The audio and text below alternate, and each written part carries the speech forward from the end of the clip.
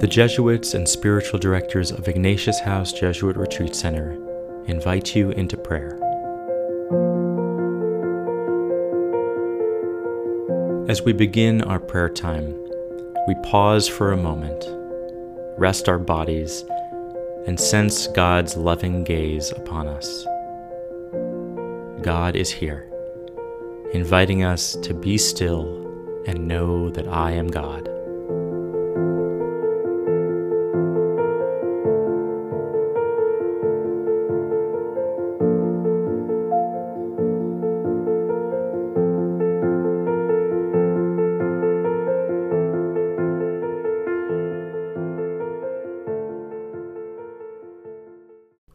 Today, we ask for the grace to be kind, to be compassionate, and to be forgiving towards those around us.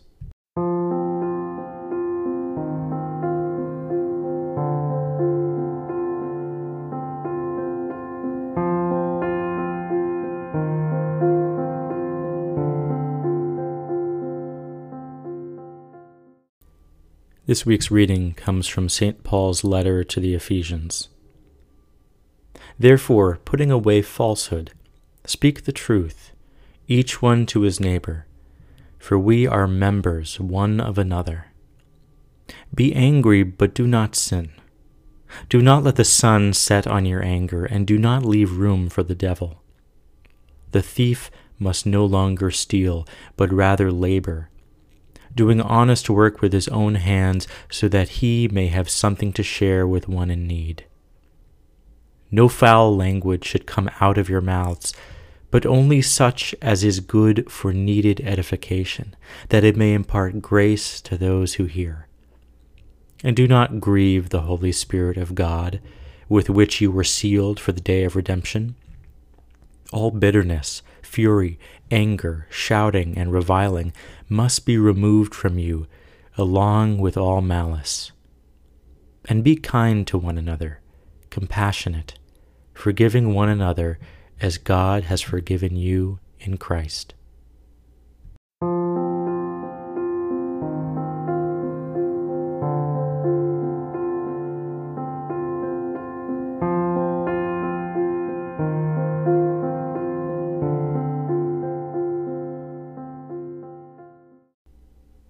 This week's contemporary voice comes from Dom Helder Camara. Christ came for all people of all times, but he found the best way of being present everywhere was to choose one particular spot in the world, a certain culture, a specific language. This is an important lesson for all those of us who are charged with perpetuating the living presence of Christ. We haven't been created to exist in a vacuum. Oh no. We have been created to be incarnate in some corner of the world in which we've been put or to which we are led by the will of God. Let these words sink into your soul.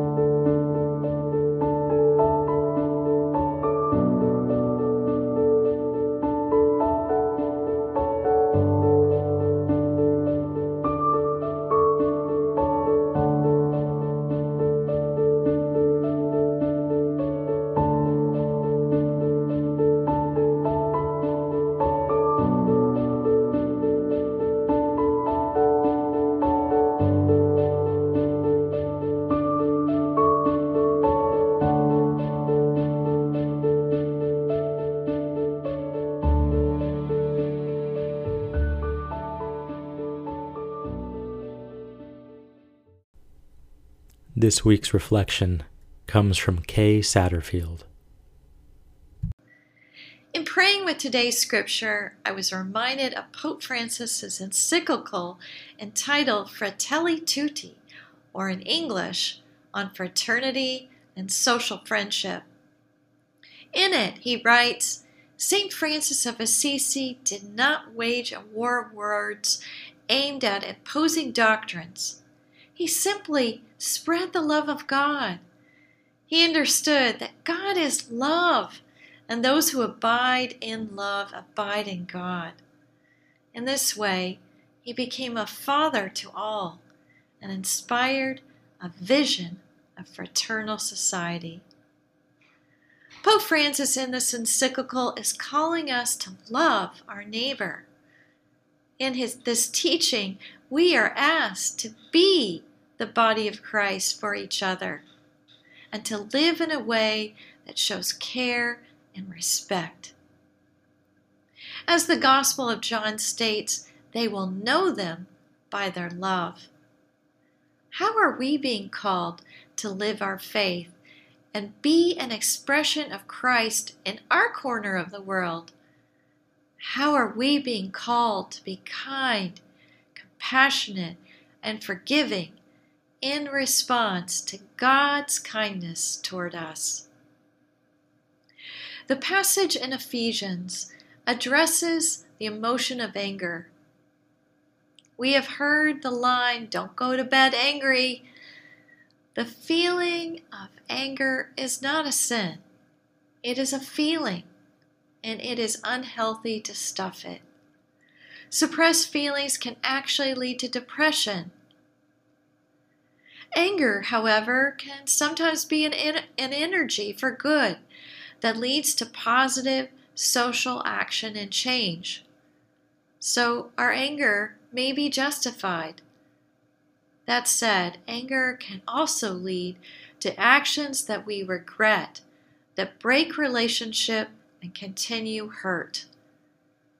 The question is, can we invite God's grace into the situation, into our anger, whatever it is, so our response builds understanding, even amid conflict?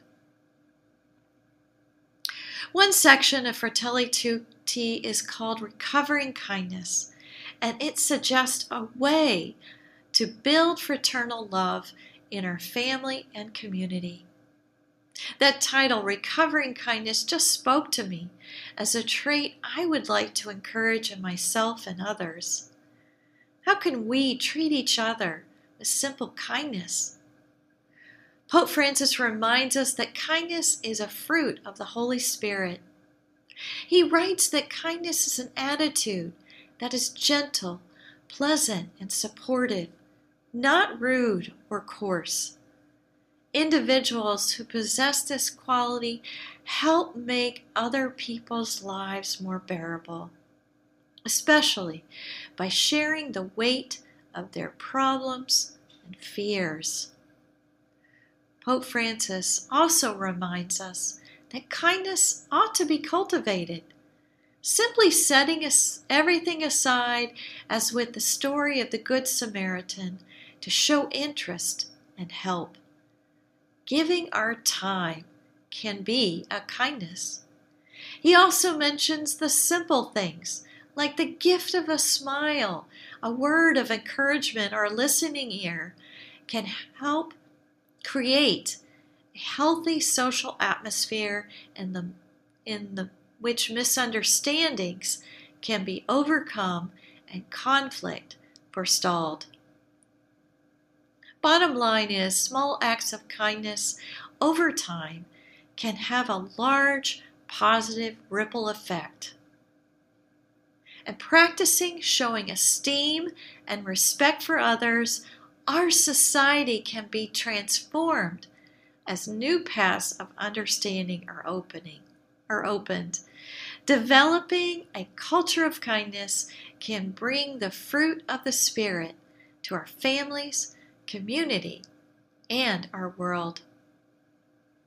Can you consider ways in which you might be called to bring kindness to those around you? Our acts of kindness, small or large, build community and fraternal love. It is a way in which we can be the body of Christ in the world in which we live. Remember, they will know us by our love. Peace be with you.